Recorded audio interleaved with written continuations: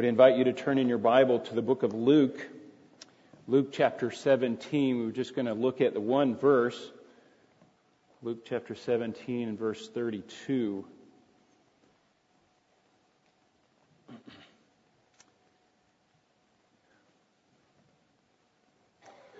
says, "Remember Lot's wife."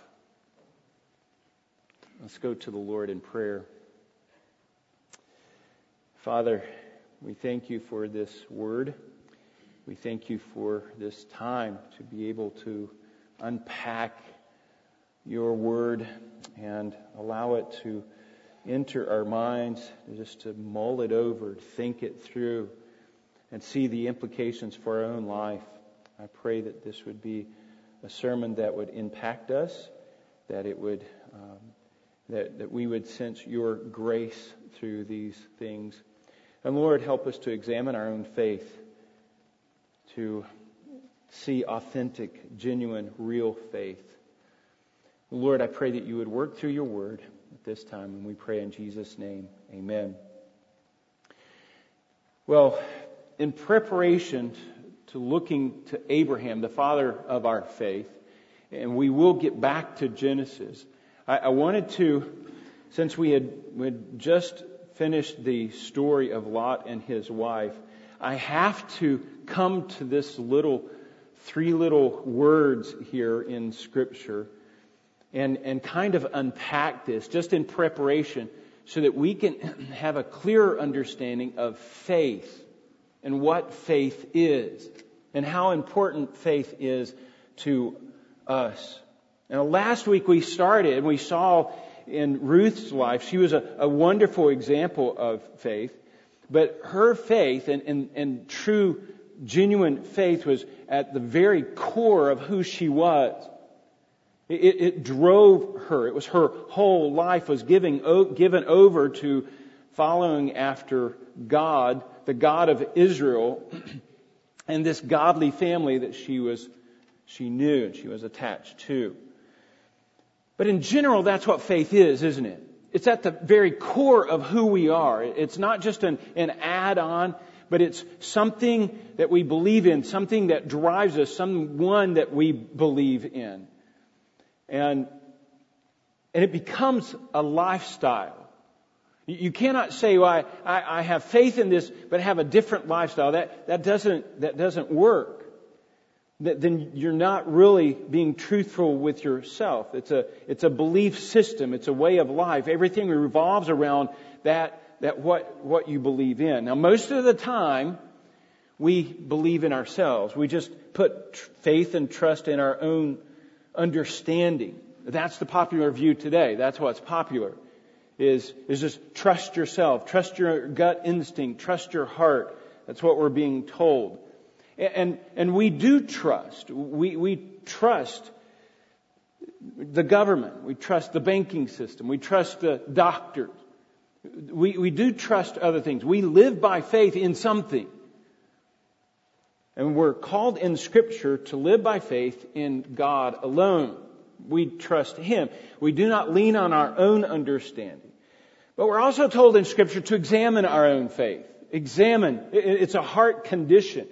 We have to look because Scripture talks about vain faith or a dead faith that was mentioned in the passage that was read for us. An empty faith. A faith that does not work. Just an outward profession. Not a real, genuine faith. And we're to test ourselves then for that. And what do we look for? We look for evidence. Evidence of genuine faith. Is there enough? So we look at Scripture, we look at our life and evaluate, and we ask the question, is there enough evidence in my life that points to a real faith? A living faith, a living hope, as Peter says. Now it's more than just a profession. It drives us. It's a whole heart given over to the Lord. And it's a heart issue, right? So we have to look inward into the heart for evidence. Is that faith genuine? Is that faith there? Now, you can pretend You can fool a lot of people, but you have to look at the evidence in your own heart. And if there's no evidence, there's no faith. That's what we see in Scripture. James's point, no evidence, no faith, no salvation. So it's pretty serious. We better get this right. So what evidence do we look for? We looked last week at genuine faith of Ruth. And like I said, a wonderful example. The first, these three, let me give you these to you that we looked at last week. Genuine faith is marked by the things that it rejects. Ruth rejected her old lifestyle, an old culture, her own people, her family, her gods, her way of life, the sinful way of life. She rejected that to follow this godly family that she knew. Her mother-in-law. Things were not going well, but she knew this is the thing that I had to do. And she rejected. And faith is like that. It rejects certain things, sinful things. Number two, genuine faith is marked by a commitment to God that results in a pursuit after God. That's what we look for. It's a commitment that results in a pursuit of the things of God. That's what we see in Scripture. And we looked at those things back in the fall, if you remember back. A love for God, a love for God's Word, a love for God's people, the things of God, a love for God's church. It's a very active thing. It's a pursuing after these things. Number three, a mark of genuine faith has endurance, or is endurance. And it's a faith that overcomes. Because it's a supernatural faith. It's something that is given to us by God Himself. It's from above. And so it has the power to overcome normal situations and circumstances. The supernatural faith shows itself to be incredible. And Ruth, I keep saying, Ruth is a wonderful example. She had given her whole life over to this following God. She loved the Lord her God with all of her heart, soul, mind, and strength. And that's the whole idea. This family, she began to follow them. She knew that this was the truth. She knew that she had come in contact with a true and living God, and that was the contact. She had to drop everything else and follow. She knew that she had to do that. That was just within her. That drove her. That's genuine faith. That's the kind of faith that we see in Scripture. It's biblical faith. Now, I want to turn our attention to Lot's wife. The faith of Lot's wife. Because it's good for us to see the opposite sometimes, so we can compare and contrast and see, okay, this is what genuine faith looks like, but it's not like this. And that's what I want us to see. And I want us to see this big picture so that we can look at Abraham's faith and be able to critique it for what it really is. The genuine faith. And Christ, I point this out because Christ is commanding this. Christ wants us to look at this. He says to remember Lot's wife. As though we're in danger of forgetting Lot's wife. Keep it in the forefront of your mind. Don't forget it. Remember Lot's wife. It should loom large like a big memorial. Like you go to Washington, D.C. and you see all of these memorials so that we can remember all of these events or all of these things. You'll be going on vacation sometime this summer maybe. And you'll see a memorial. You'll see things that remind us of the past. No, this is one of those things in Scripture. Remember Lot's wife. It should be fixed in our mind. This is a warning. And in the context here, just 3 little words in the Greek.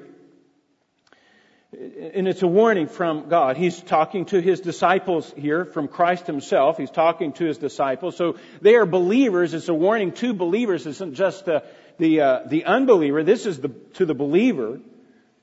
The context here, the subject is talking about the end times. When Christ comes to judge the world in His second coming, that's the context of And he says, remember, at that time, and you see these things coming. He says, remember Lot's wife. Well, why does he do that? Out of all the people in the Scripture, I mean, there's Moses, there's Noah and Abraham and David and Daniel, godly people that, and maybe he should have said, remember them, but no, he points to Lot's wife and he says, remember her, remember Lot's wife. Why? Why does he do that? Well, I want us to kind of look at that question today. And we go back to Genesis chapter 19. I want to just rehearse the story leading up to Lot's wife's death. If you'll remember, Lot was living in Sodom. Don't know why he was living there. He had just set his focus on that Jordan Valley, but he kept moving towards Sodom, and he finds himself living in Sodom. And the Lord sent 2 angels down to examine that city, to verify the wickedness of that city, so that he can destroy that city. And there's evidence. Yes, this city was wicked enough to be destroyed from God above and in a supernatural way. And these angels go in, they warn Lot and his wife, and they actually have to remove them, forcefully have to remove them from that city. Lot then begins to negotiate. Can we just go to this city? So he negotiates for a city that's a little closer, and he goes to Zoar. And the result was that they were getting close to Zoar, and it says in verse 26, that then his wife, that's Lot's wife, was behind him, looked back, and she became a pillar of salt. Now that's pretty sobering. And Christ then says, remember Lot's wife. One of the first questions we have to ask, was she a believer? Was she a believer or an unbeliever? Was just a wayward believer, not really grounded in her faith, maybe a weak believer, or was she fully aware of what she was doing? Was she weak in her faith, or did she have dead faith? No faith at all. Was this just a one-time thing that just abnormal to her, the consistency of her life, or did this sin reflect the corruption of her heart? Now we're getting down to examining faith and splitting hairs. Something that you have to do that only you can do. Nobody else can do that for you. So we're examining these things, and Christ has done this. And He says, remember Lot's wife. And I think that what you see, and when you examine her heart, is that you'll see an unbelieving heart. I think you'll see an unbeliever here. Let me give you 3 reasons here. And this is just kind of pulling together. Number one, the godly theologians that you read put her into the category of an apostate faith. Now that's something that we see in Scripture that we may not be aware of, and we need to be aware of this. This is an apostate faith. These are people who attach themselves to God's people, to the believers, or to Israel in the Old Testament, or the church in the New Testament, but with no heart change. No real heart change. Nothing significant really change in their life. These people, they know what to say, they know what to do, but they know how to conform to Christian standards. But they haven't been born again. There's no real conviction in their own heart and in their own life. In 1 John chapter 2, verse 19, we see that they went out from us because they were not really of us. They just didn't fit in. They were always kind of on the outside. And this is a phony kind of faith, a faith of a presumptuous kind of faith. In fact, I'll call it a pretend faith. It's pretentious. It's just faking it, essentially. This is a conforming to Christianity, but it's a faith of pretense. The most famous, of course, is Judas. He of course, was a disciple of Jesus Christ, and he was with Christ for 3.5 years. And in fact, the disciples said, when Jesus said, one of you is going to betray us, they didn't all turn and face Judas. Oh, we knew it was going to be him. No, he pretended very well. So we have Judas. In the Old Testament, we see one interesting character is Elijah's servant, who called back and said, hey, Elijah wants this extra pair of clothing, if you remember that. In the New Testament, though, I want to bring your attention to one. Of course, there's Ananias and Sapphira, but there's Demas as well. And I want you to see this in 2 Timothy chapter 4 and verse 10. It says, in verse 9, I'll pick this up, but be diligent to come to me. This is Paul talking to Timothy. And he says, for Demas, having loved this present age, and that's the key. Love this present world, you might say, has deserted me. He had followed Paul, a follower of Paul, disciple of Paul, wanted to be in the ministry like Paul, so he's following Paul around. And when it came down to Paul being on trial, getting ready to present himself before Caesar, Demas gets scared. Demas, for whatever reason, he does say, having loved this present world. And there's the danger. Having loved this present world. That's scary, folks. What we see is pretense. We see that they could walk away at any time. They're just looking for something to offend them, or looking for a hard road, and then they're out. So there's a warning here of an apostate faith. Number two, that I think this is an unbeliever. Lot's wife was an unbeliever because God never sends down His immediate judgment upon His people, because Christ has taken all of the judgment for His children. That's a wonderful thought.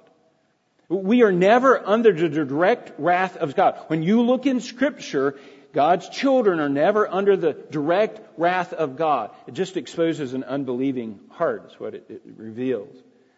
God's wrath is always and only directed toward the unbeliever. They die in their sins.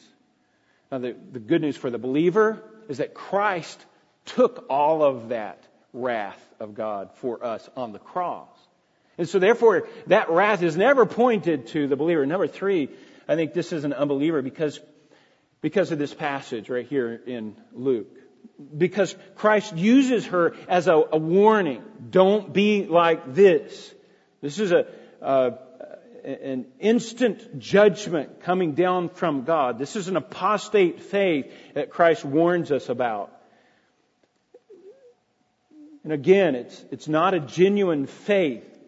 Genuine faith is at the core of a person that demonstrates, that's demonstrated in the direction of their life.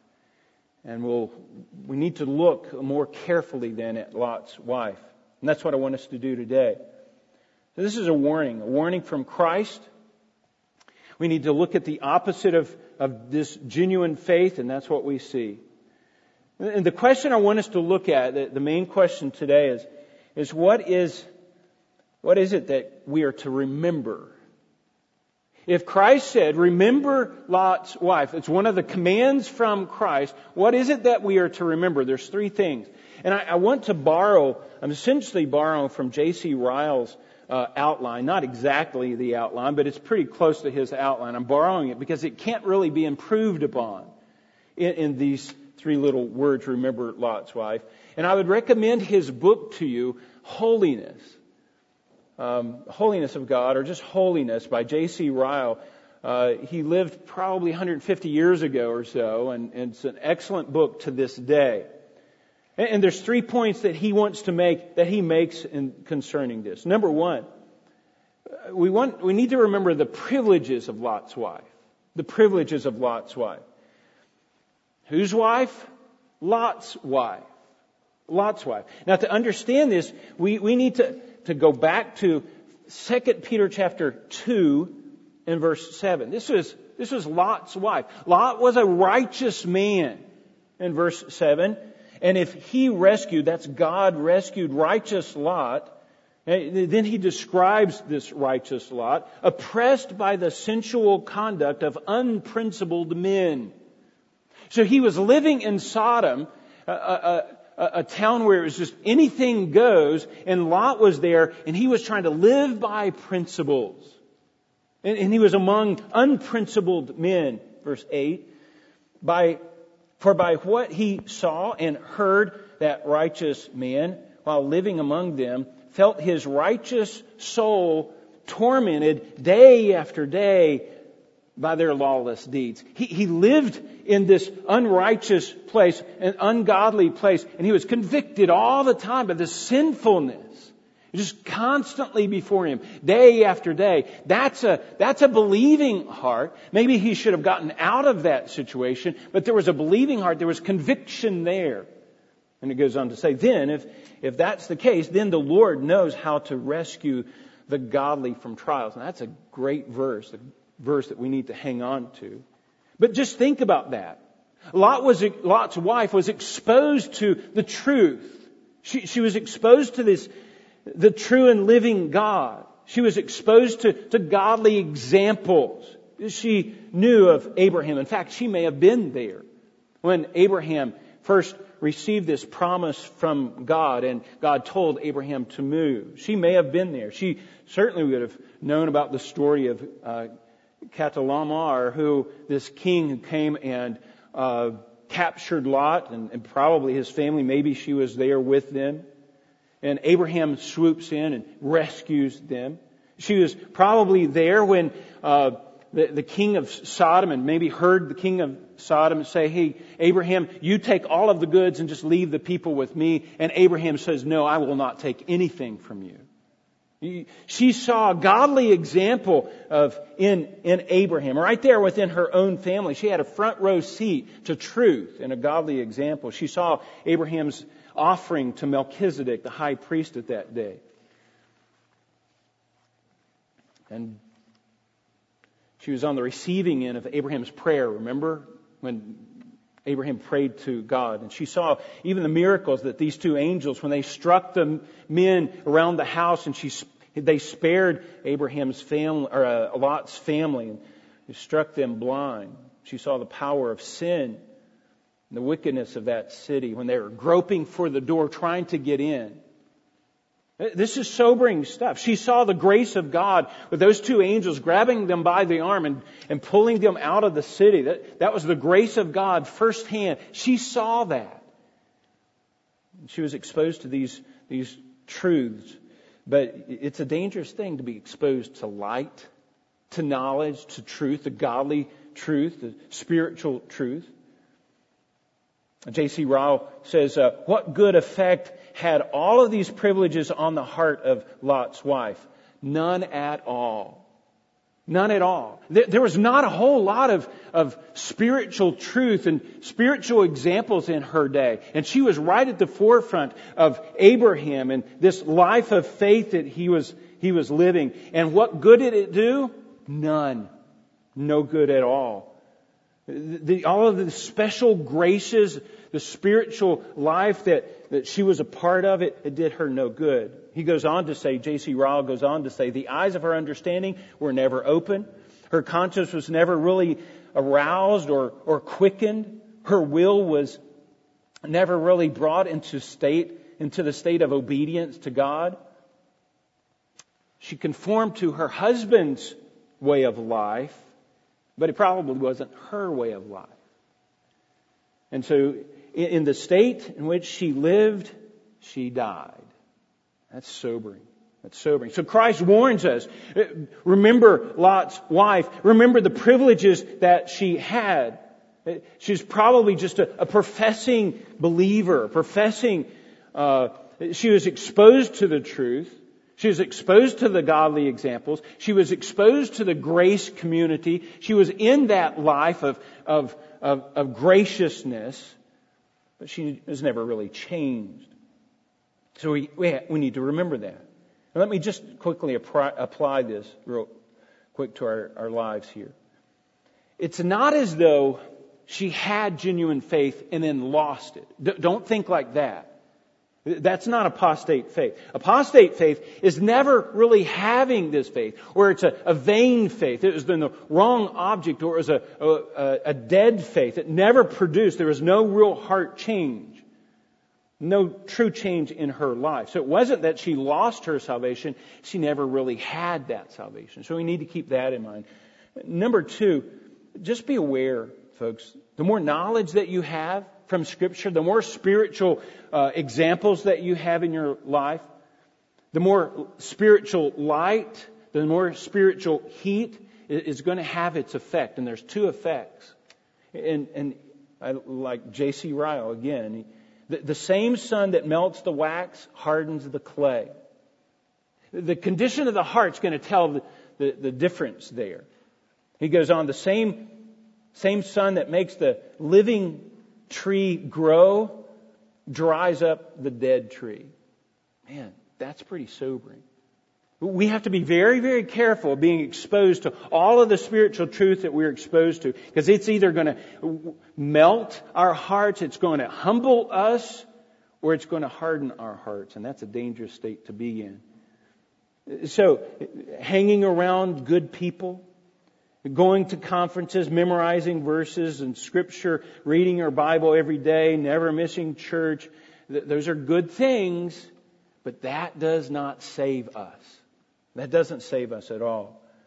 Whether it's people on the fringe or people right in the heart of things, it doesn't save us. It doesn't. It's a place of privilege, place of spiritual privilege, but it doesn't save us. It will not save us.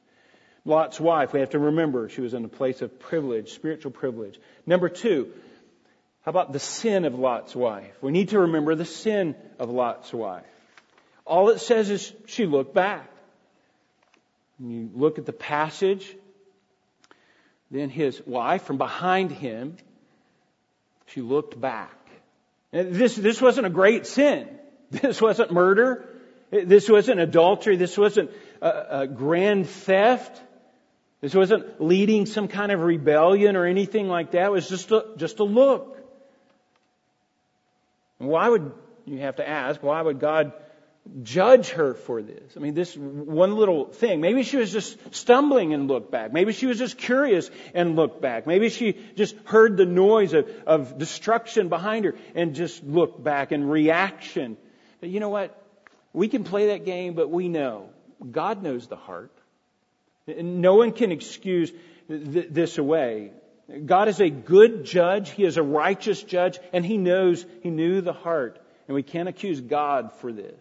God is a good judge, and He did the right thing here. Just like that one little bite from Eve of the fruit in the garden. Just because it's a little sin doesn't mean it's insignificant. It was a little sin. A little sin. But this little sin, this little look, it revealed a whole lot about her heart. So let's look at these. There's 4 things that I want you to see. This one little sin, this little look, it revealed the true character of her heart. It's kind of like a symptom in a disease. How do you know if you have cancer? There's little symptoms that we look for, isn't there? If you have some disease, it's going to show itself in some way. Maybe a cough or a sore or an ache. Or just a little spot. It was interesting. You watch the PGA. These guys will just pick up a few pieces of grass and let them fall to the ground, and it tests which way the wind's blowing. Right? Just a little thing, but it indicates a pretty important thing. And that's what's going on. We just check our temperature, and we can see what's going on in the body. See if there's something wrong here. And so this little look, this little sin, it reveals the rotten condition of the sinful heart. It's sobering. It's sobering. And Jesus said just a little lust there exposes a heart of adultery, doesn't he, in Matthew chapter 5. And number 2, this little look, it tells of a rebellious, disobedient heart. A rebellious, disobedient heart. We go back and look at this passage, chapter 19, verse 17. It says, "Now it happened when when they were brought outside the city, one of them, this is one of the angels, said, "Escape for your life. Do not look behind you and do not stay anywhere in the valley. Escape for the mountains, or you'll be swept away." Again, it's a sobering thing. He says, "Do not look back." You know, Lot and his wife hesitated, but only Lot's wife was disobedient. She had a disobedient heart. She was told one thing. She was told this, "Do not look back." And she looked back. It was a disobedient heart. It was the sin of rebellion. And we see in 1 Samuel 15 that the sin of rebellion is the same as witchcraft. It's very sobering. We cannot take one little sin, we cannot minimize one little sin. It also, number 3, it also reveals and uncovers a proud, unbelieving heart. Do you think maybe she didn't believe God? Nah, God would never destroy a city. There had to be some unbelief, I believe. Some doubting. Maybe He'll never do that. Without faith, without believing God, it is impossible to please God. And that moment revealed probably an unbelieving heart. Nah, God's not going to do that. And then number 4, it exposes it. And this is, I think, the key. This exposes the love of the world. The love of the world. Now, I think we need to, this is Peter here. I think we need to drill down here. This is important. Because her heart was still in Sodom. She had never detached herself from Sodom. Right? So look back at the passage, Luke chapter 17, and look at the very next verse, what Christ says. He says, "Remember Lot's wife," verse 32. In verse 33, he says, "Whoever seeks to keep his life will lose it, and whoever loses his life will preserve it." Now, what's going on? He's giving us an explanation of Lot's wife's situation. She was still trying to hang on. Even if it was just a look, hang on to that world, hang on to that life that she was about to lose, and it was being ripped from her, and she wanted to hang on to that life. And whoever hangs on to that life, whoever wants to keep that life, he's going to lose that life. Whoever loses that life, who says, just like Ruth, remember Ruth, she just forsake that old life, didn't even question that. She found the truth and she was pursuing that. This is just the opposite of what Ruth was doing. I'm sorry, the opposite of what Ruth was doing. And the opposite of Ruth is just the opposite of Lot's wife here. James 4, verse 4 says, "Friendship with the world is enmity with God." Now think about that. We live in a day that doesn't believe that. The Christian church is not told that. Friendship with the world, you're making yourself out to be an enemy of God.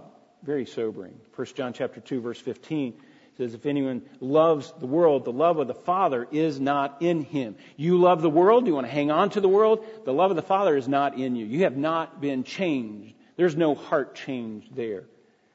I think one of the most significant verses, though, is the teaching of Christ in Luke chapter 14, verse 26. It says this, "If anyone comes to me and does not," this is strong language, "does not hate his own father and mother and wife and children and brother and sister, and yes, even his own life, he cannot be my disciple."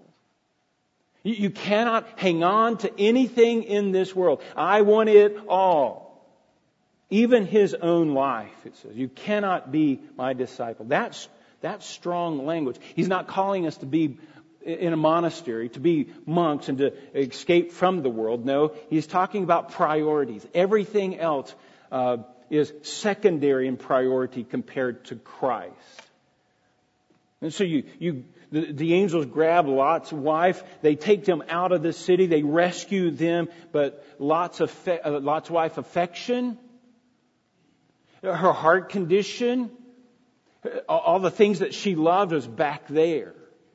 She never detached herself.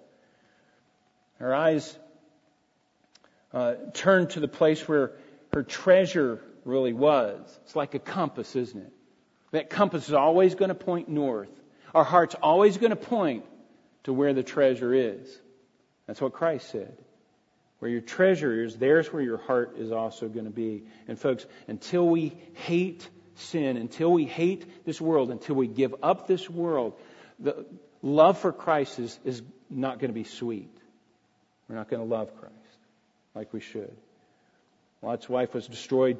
John MacArthur says in his commentary, Lot's wife was destroyed on the very threshold of deliverance. Her attention to Sodom was so powerful that she delayed and looked back. She was overwhelmed by oncoming judgment and reaching the place of safety. R.C. Sproul says that the selfless and self-affirming life means spiritual death. You want to hang on to this life, you're going to lose it, ultimately. That's pretty sobering. It's pretty sobering. In the context here, I just want to remind us of Luke chapter 17. The context here, Jesus is talking again to His disciples, and He says when He comes back, when the Son of Man comes back, He's going to judge the earth. And there's going to be those who are trying to hang on to this life and try to claim or attach themselves to the church. They're going to lose their life.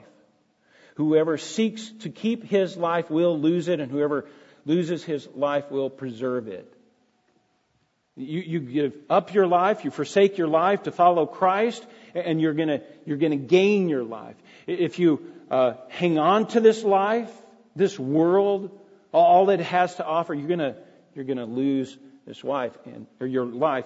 And Lot's wife is a good example of that. And so Christ says, remember Lot's wife.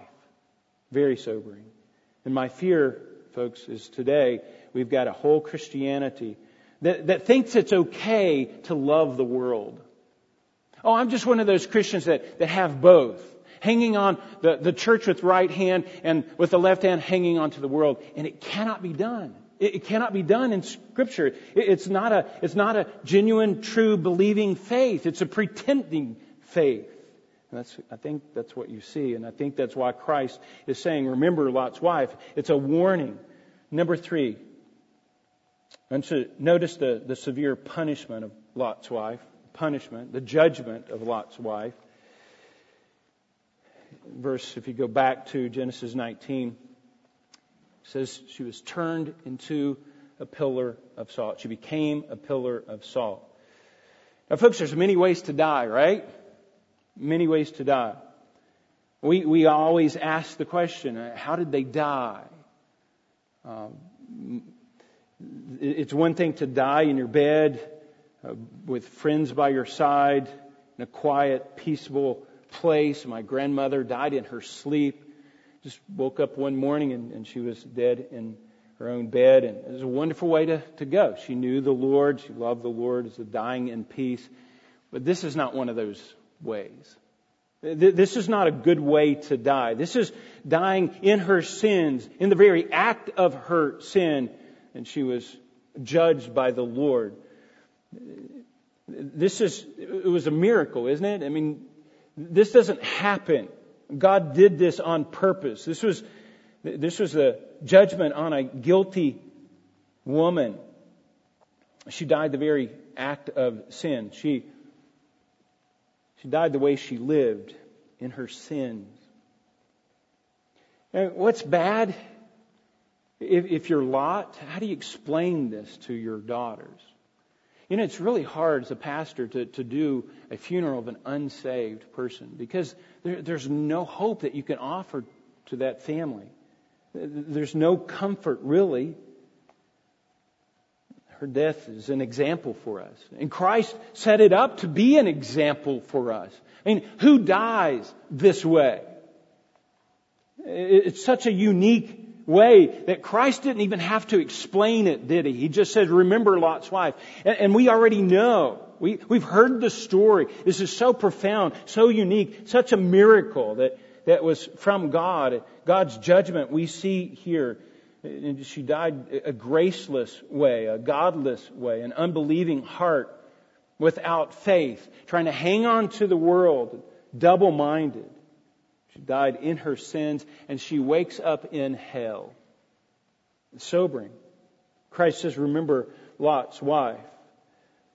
Now, for the believer, folks, we can take comfort.